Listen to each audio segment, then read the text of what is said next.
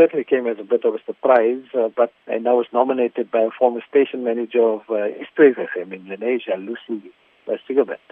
And then when I was contacted, I understood that this is quite an achievement, quite an honor, especially being inducted next to a few of the legends of radio of a long time.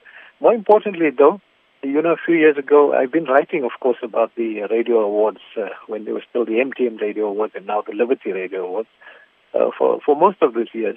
And it was a particular thrill to find some of your colleagues from Lotus Newsbreak being there, and also the legendary, I call him the poet laureate of South Africa, Safi Siddiqui.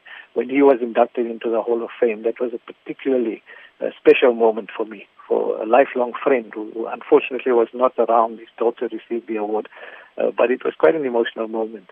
So to join the ranks of people like that is extremely gratifying. Yes, indeed, we did chat about you aspiring to reach this success back then in 2014 at the MTN Radio Awards at that time. But looking back, this being a culmination of 35 years into the radio industry, what would be some of the memorable moments in your life that has contributed to this success? Well, there's so many, but I think what is more important than I don't think there's anything that I've achieved alone.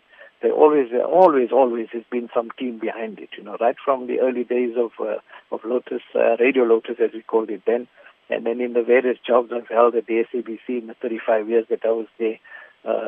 Everywhere there was always somebody backing me, providing the support, providing the assistance.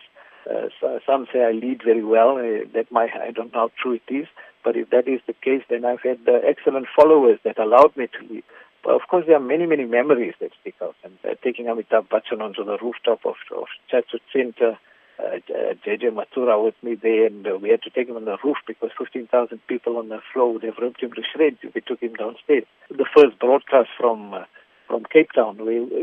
Few people know this. Radio Lotus was the first station to broadcast Madiba live, at an event when we launched Lotus 812. It was quite coincidental. I give all these details in my book. I'm sure you're aware I did a book last year, 35 years at the SABC.